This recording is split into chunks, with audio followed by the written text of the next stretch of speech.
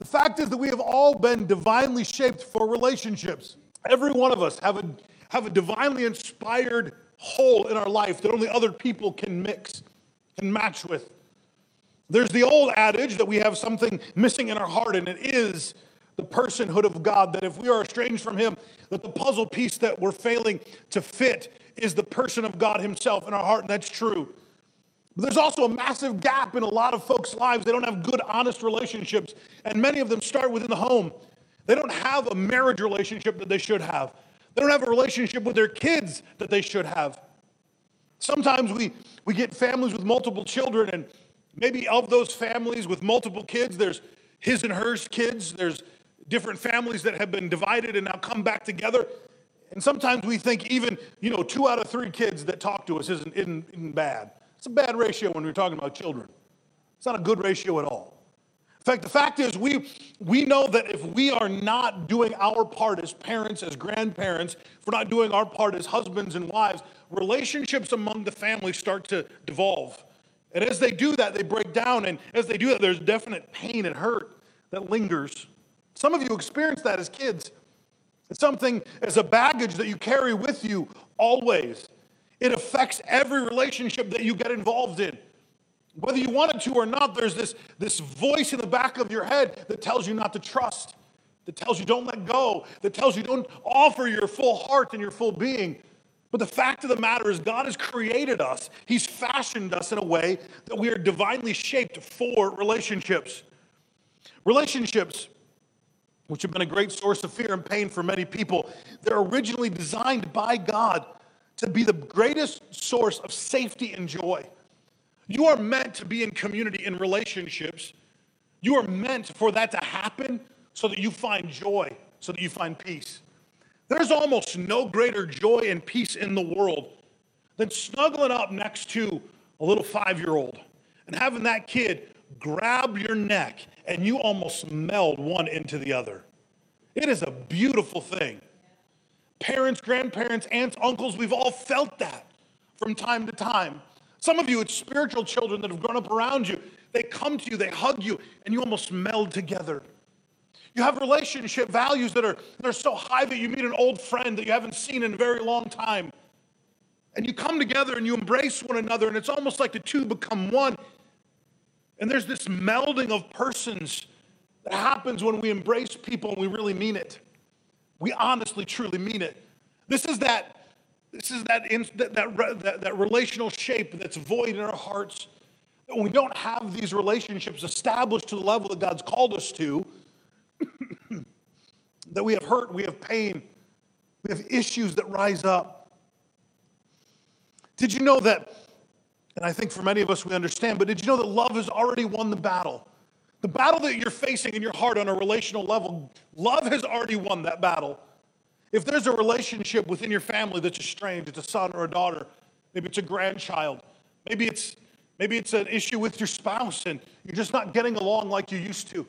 The fact is the winning formula for the battle has already been given to you, and it is love.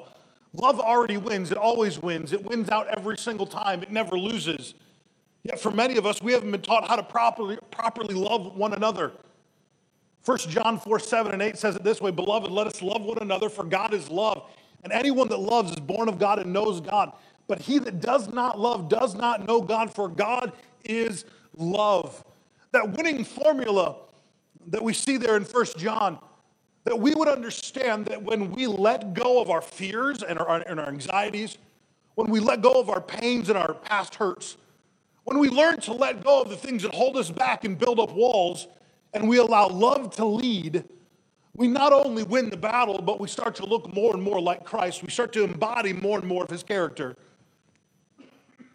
You are shaped to be in a loving relationship with others, and you are shaped to be in a loving relationship with God.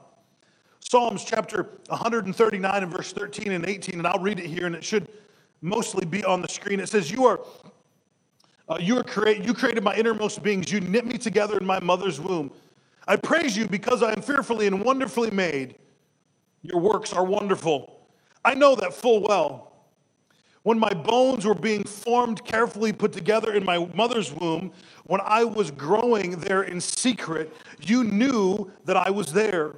Your eyes saw my unformed body. All my days are ordained for me. They were written in the book before the one to come and to be. How precious to me are your thoughts, O God. How vast is the sum of them. Were I to count them, they would outnumber the grains of sand. Now think about this for a moment. God's thoughts towards you, if he were to number them, they literally outnumber the grains of sand.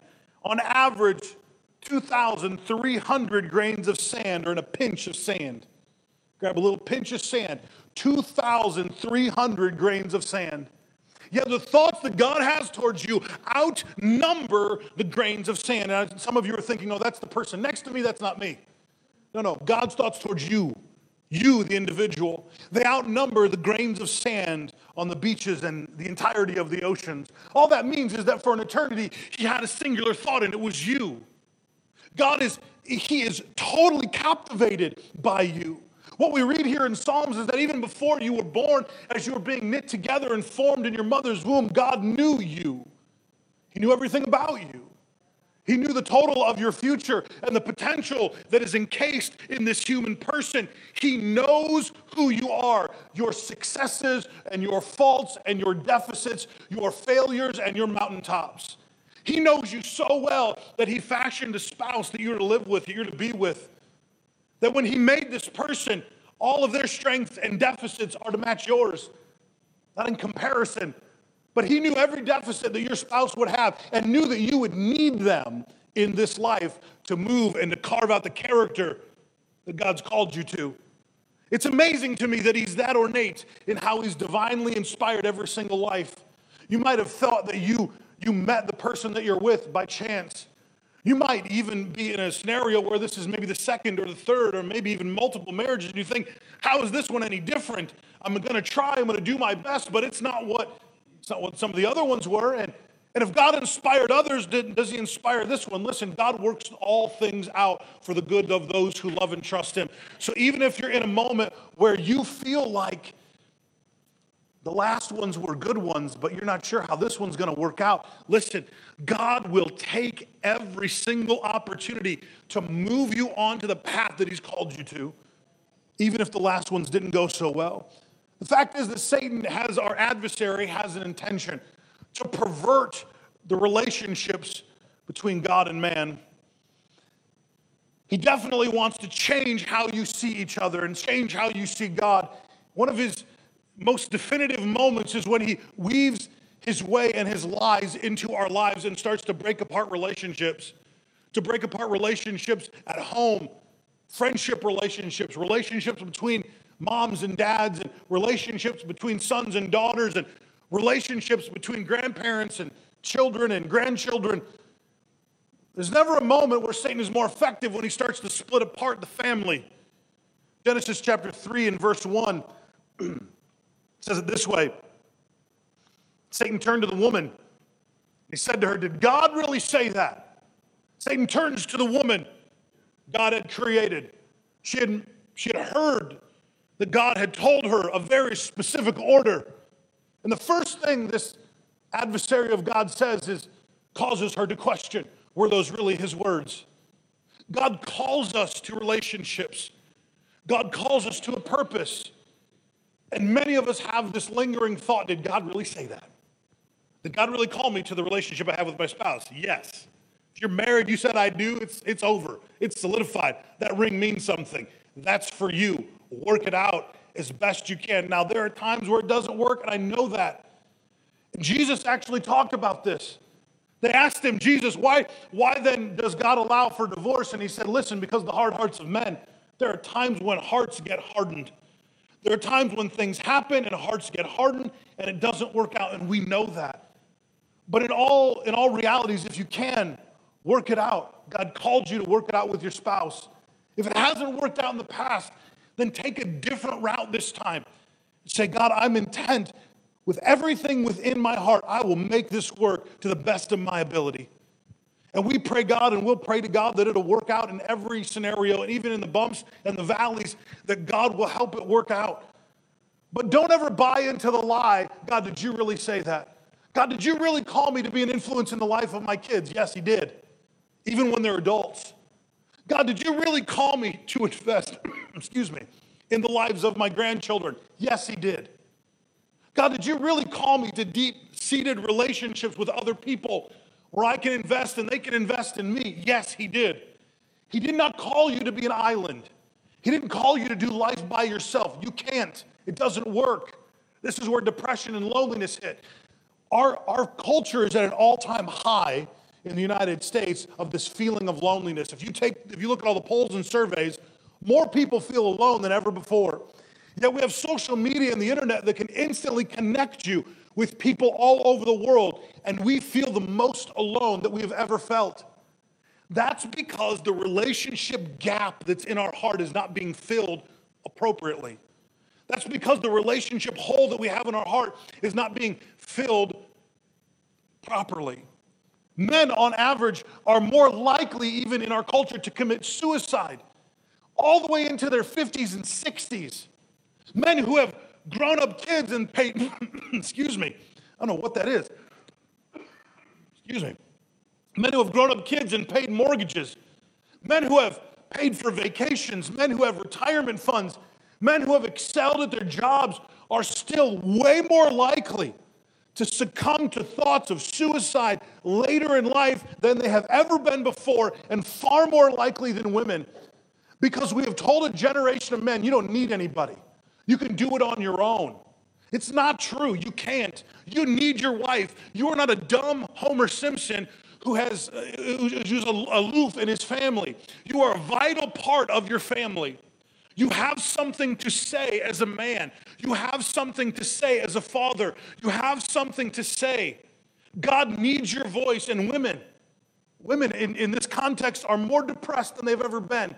Women are now on more antidepressants, and it's actually causing issues in their body like heart failure at a greater rate than it's ever happened before in our culture. Women, the reason some of you are depressed is because you don't know how to be the woman God's called you to be. Church for too long told you that you had one job and one job only. Make food, care for your family, wipe little babies' butts, and that's it.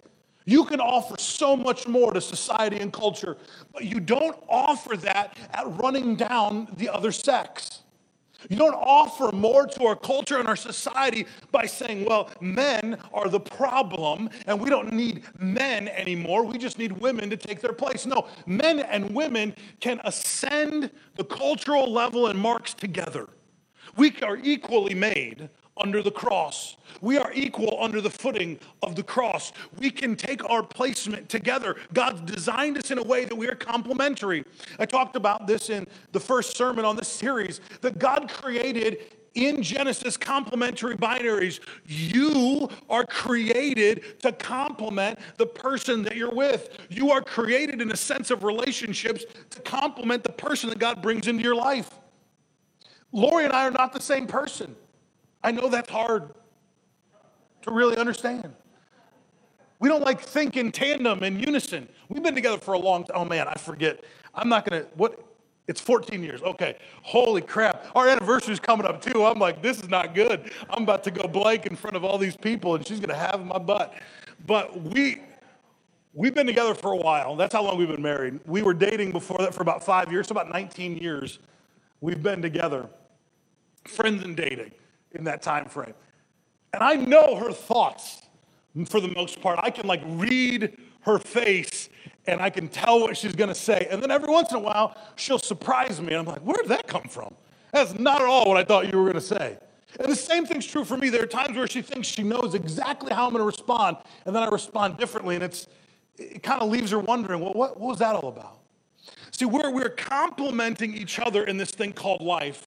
We're doing what we can to bear one another's burdens, as the Bible says, but complement one another, because the promise of God is that we would develop and grow and mature together. Scripture says that when you come together and you're married, you come together under the banner of marriage, that there's a three-cord strand that isn't easily broken. That God himself winds his personhood into that relationship. And when the strength, the center cord, the strength is that person of Christ, that is not something that's easily broken.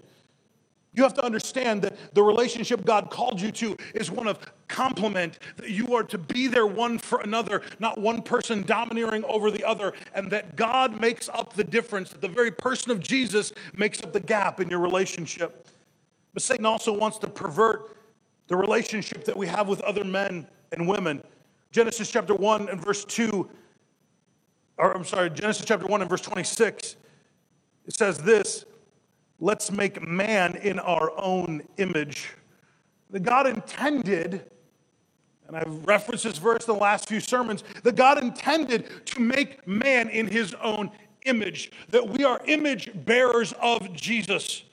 And so there isn't one person that's above another. There's no reason to look at your kids and say that you're better than them, even when they're just ignorant and little, and they don't have it all figured out yet. They've got to grow through the stages of life. And I think at times too many parents look at their kids and growing up, and they think they've got to interject themselves too much.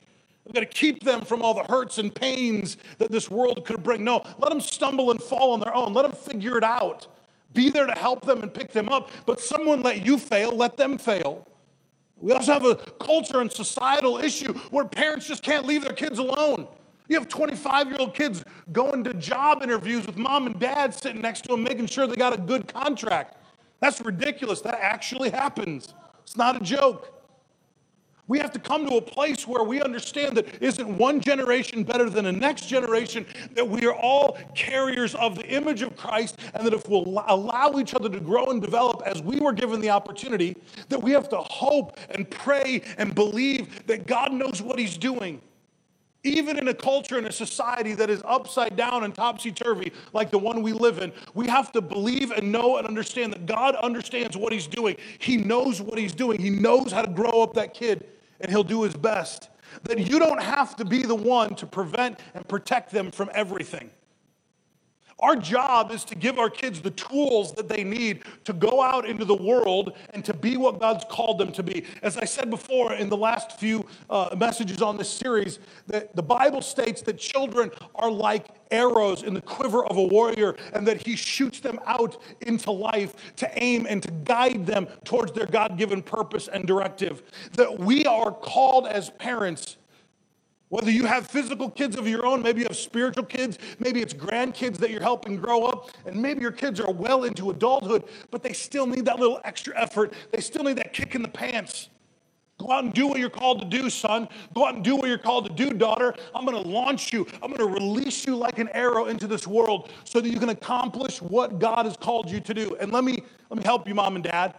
If you're at a place, grandma, grandpa, let me help you. If you have a child that's estranged, that isn't doing what you know they should be doing. Maybe they're even deep into addiction. Maybe they're caught in this life and they're at a place where it looks hopeless. If there's still breath in their body, there's still hope for tomorrow. Jesus isn't going to leave them, and neither should you. Pray for them every single day. Believe God will raise them up. But don't be the person who martyrs yourself so that that child can have a leg up in life. Jesus already died for them. You don't have to. Anyway, I'll leave that alone.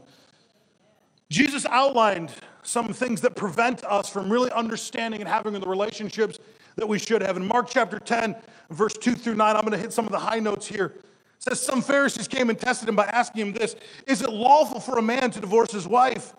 What did Moses command you? Jesus replied. And they said, Moses permitted a man to write a certificate of divorce and send her away. Jesus said, it's because your hearts were hardened that Moses wrote this law, Jesus replied. But in the beginning of creation, God made them male and female. For this reason, a man will leave his mother and father, be united with his wife, and the two will become one flesh. So they are no longer two, but one. Therefore, what God has joined together, let no man separate. So this verse is read at weddings almost every single weekend. It's a beautiful verse to put into perspective what God has called the marriage relationship to, what God has called the joining of two people together to. However, it's not something that's always lived out, and it's definitely not something that's lived out as well as it could be. And there are many reasons why. Some of us were in poor states of being, poor states of mind, and we made bad decisions. Some of us had decisions made against us that were awful and hurtful. And no one should go through what you've gone through. But Jesus gives the reason why these things happen. He said, men's heart have become hardened. If we're to really have the relationships that God's called us to, our hearts have to be soft and malleable. Lori and I call this the velvet brick principle. That you are soft and approachable on the outside. That you allow for relationship to happen. You allow people in. You allow people to approach you. However, you have a strong internal resolve. That you know the destiny, the purpose. That you know what God's called you to. That you know what you can say yes to and you know what you have to say no to. It's not saying that you're off limits. It's not saying that you're a hard exterior. It's not saying that on the outside you're this hard, tough brick wall. It's saying that you are soft and approachable, that people can come to you. That you can have real, honest, and genuine relationships, but that doesn't mean that you're going to be put off course. That doesn't mean that anyone is going to pull you into a relationship or into values that are not what God's called you to. That your heart isn't going to grow hard because you're pulled into something other than the destiny and purpose that God has for you. That your heart will remain soft and malleable because you have a strong internal resolve. You're going to do what God said to do, and that's it. Nothing else matters. Listen, this is a very important principle to live by. That we learn how to have a strong internal resolve. That we learn how to make our yes be yes and our no be no, but in a way that doesn't hurt other people, but in a way that doesn't degrade the other person. I have very strong viewpoints, and I grew up in a family that was very, very adamant about expressing viewpoints. My mom and dad, my mom is Mexican, generally a very loud culture, especially when family's around and especially when you're arguing. My mom yelled a lot as a kid. I know, she didn't yell in Spanish. She's here, it's okay. It's the truth. She didn't yell in Spanish, although my great-grandmother used to yell at me all the time in Spanish. There are words I know I shouldn't know. My dad is German. Very calm and even-keeled for the most part until you get him mad. Then that German side comes up and it's loud. So I learned as a young kid, that's how you communicate. You yell until the other person stops yelling back. Then you win. Can you imagine how that worked when I got married? My wife's family doesn't talk about issues. Ever. Never. You don't bring it up. You have an issue with another person, you just let it go. Like it didn't happen. You might say, I really don't like that. But maybe once, definitely not twice. And you just let it go. So you can imagine how this person who grew up in an environment where you would get loud and scream and yell until the other person stopped yelling because then you knew you won the argument, that if that person tried to communicate with someone who just doesn't talk about issues, you can imagine how well that worked. She wouldn't fight with me. That made me more mad. I literally told her one time, the fact that you don't fight with me means you don't care about me. She was like, you're an idiot. And that was a dumb thing to say. The fact of the matter is that we all have behavior patterns. We all have ways of being in communication. We all have ways of being in which we express attitudes and wants and desires. None of those are bad. They just are. It's not bad that I yelled a lot. It's not a negative. It's how we communicated, and it worked in our family for the most part. There are some times it didn't work really well at all, but most communication factors break down over time. But I had to learn a new way of communicating with my wife if I was going to get anywhere. If I was going to have a healthy and honest relationship, she wasn't going to stand for it. So in learning a new way of communicating, we had to become one person. We communicate differently in our family than my family did. We communicate differently in my family than her family did. My kids will communicate differently than we did. It won't be perfect. They will marry some young woman someday who will probably look at my boys and say, you don't communicate very well. I don't like the way you communicate. My sons will have to recognize this is our family value. This is how our family communicates. And they'll have to modify who they are. They'll have to become one with their spouse so that they can communicate better.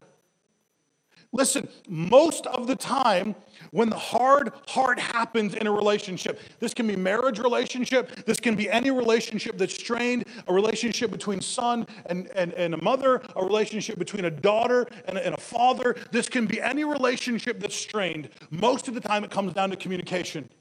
How are you communicating? What are you communicating? Are you honest in your answer? Are you honest in your delivery? If you can learn how to communicate, you can learn how to get past almost any issue. Not all communication is passive. It is an outright lie for you to think that good communication is just, well, honey, what's on your heart? Okay, well, I'm glad you feel that way. Well, I'll do better, honey. I'll do my best next time. That's not honest communication. Sometimes the best communication is, I think you're an idiot. Stop what you're doing. And then the person can honestly take evaluation and say, I am being an idiot. You're right. Maybe I should quit what I'm doing. There's an honest approach, and that idiot conversation doesn't come in your first conversation. You've got to build to that point. Getting off course here a little bit. God is obsessed with having relationships with us because he's obsessed with us having relationships with others. He is obsessed about knowing you. Whether you know it or not, whether you agree with it or not, Jesus wants to know you. He wants to know you to such an extent that you get up in the morning and you can say, how you doing, Jesus? And he can answer back, how are you, son, daughter? How's your day? What's going on with you? I want to be there for you. You're not hearing voices when you hear that back. You're not crazy to hear back the feelings of the Father being spoken into your heart. That's not crazy. That's what he wants. And he wants that genuine relationship so that you can have a genuine relationship with others. Mark chapter 10 and verse 6 through 9. In the beginning of creation, God created and made them male and female. For this reason, a man will leave his father and his mother, be united with his wife, and the two will become one flesh. So they're no longer two, but they're one. Therefore, what God has joined together, let no man separate. When God is part of the equation, in a relationship. Again, I'm going to take it out of context here a little bit, apply it to all human relationships. When God is part of the equation, it comes because we know him as well as we know our spouse. We know him as well as we know our children. We know him as well as we know our grandchildren. There comes a point in life where you invest in relationships because you realize that's all that really matters. Do you understand the only thing that we get to take to heaven with us are the lives that were changed here on earth? You can't take your house. You can't take your car. That boat that you paid way too much for is not going to heaven with you. The TV that sits on the wall that you got cheap on sale on Black Friday and it's such a good price, it's not going with you. That purse that you bought that you coveted for years and years and years is not going with you. The building we're going to buy on 5 acres of land, 17,000 square feet, it ain't going with nobody. It's all going to burn someday. Everything on this planet is going to be consumed with fire as God remakes it someday. It will all burn. Nothing in this life has real eternal value other than people. That's why in the subcontext for the name of this church, reaching people and changing lives. It's not about a building. It's not about a program. It's not about head knowledge. Reaching people, changing lives. People matter more than anything. You matter to God. The person next to you matters. The person you're in a strange relationship with and you can't stand to see their face, they matter. One of the hardest things to do in a relationship that's gone bad is to see the other person the way Jesus sees them. Whether it's your son, daughter, whether it's a grandchild, whether it's your spouse, one of the hardest things to do is to look at another person the way Jesus sees them, to see the beauty, the glory, the majesty, the dignity, the worth that's inside of that person. Let me give you an example on a political slant. Do you see Donald Trump that way? Oops. Did you see Obama that way? Oh no.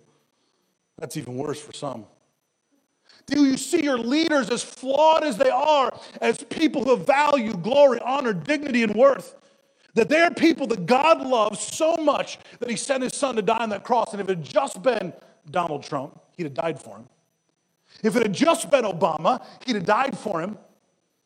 Do we see the groups around us as just groups of individuals, collectives with a title above their name? Or do we see the individual who matters to God? Everything about Christianity and particularly about the relationships that we have is all about the individual. That God called us to life, to live with individuals. You can't live a life as a collective. You can't live as a Christian living with other Christians. You are an individual who lives with another individual. You are a husband who lives with a wife. You are a mother who lives with a father. You are children who live together as siblings. You have to live as the individual. God made us needy in this way. God made us so very needy. Whether you want to agree with it or not, you need other people. I don't care how introverted you are, you need other people. I don't care how introverted life has become for you. You need other people. Maybe you're an introvert because it's your character. Maybe you're an introvert because you've been hurt. I don't care how it happened. You need other people. Now, as an introvert, you might not need very many other people, but you need other people. Man, that's taking forever. There are three broken areas that result from relational deficits, and I'll get there very quickly because we've got to get out of here. The first one is marital deficits. Anytime there's broken issues in your life, anytime there's broken relational issues, it will show up first and primarily in your marriage. If you're single, I guarantee you, you will find out those areas of your life that have deficits the moment you're married. The moment you see those dirty socks on the floor and he's walked over them 17 times, how does that make you feel? That will help you find a deficit.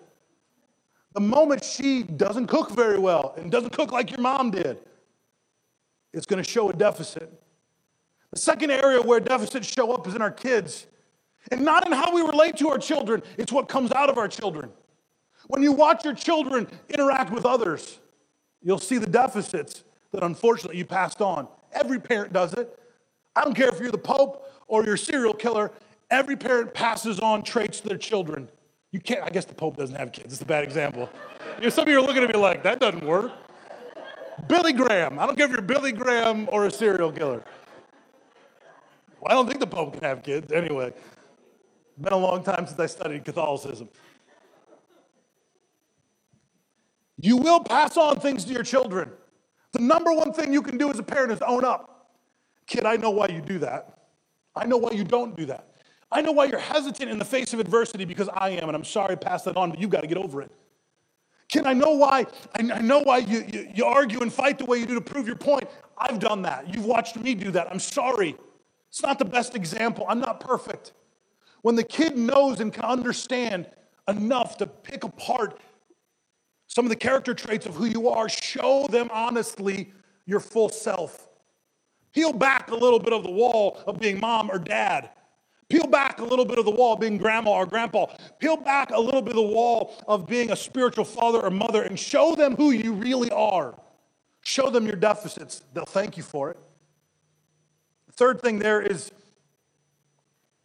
when we show up and there's massive deficits, parents or guardians, we start to look to our parents, our guardians in ways that we shouldn't. We start to hope for approval in their life in ways that we should never look for approval. So we call them daddy issues, mommy issues. They don't bring you approval. They never have. No one who is a parent over you should bring ultimate approval in your life. Do we want our parents to approve of us? Yes. Do we want our parents to be a part of our life? Absolutely. Is it the right thing for them to do? Yes. But ultimately, your approval comes in Jesus and nobody else. If the whole world rejects you and every close relationship to you rejects you, understand that the person who only needs to approve of you is that of Jesus Christ. Man, I don't have time to get into all of it because we've already gone over.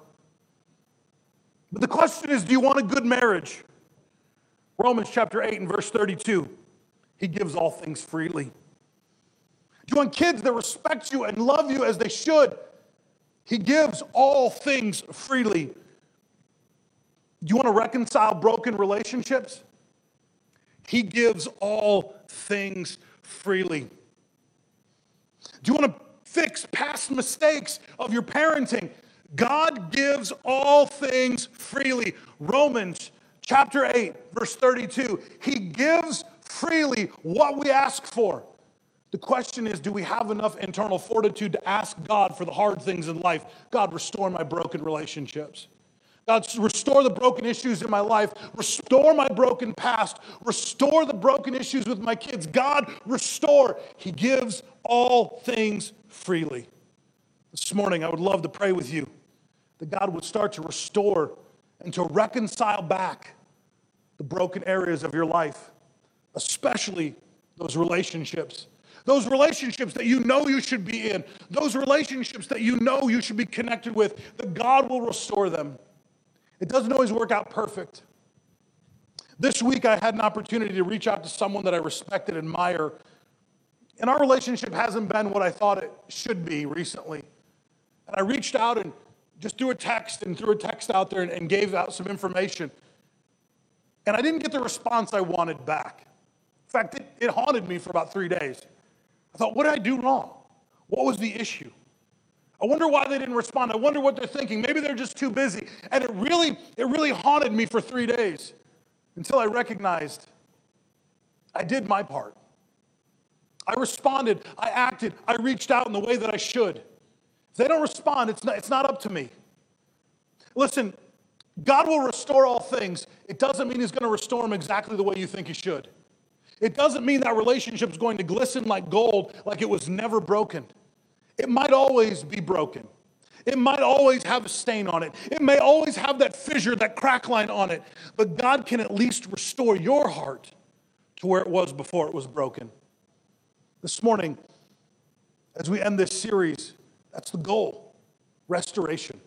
That's the goal of all of Scripture. That's the goal that Jesus came on this planet for, was to restore back to its original purpose all of humanity.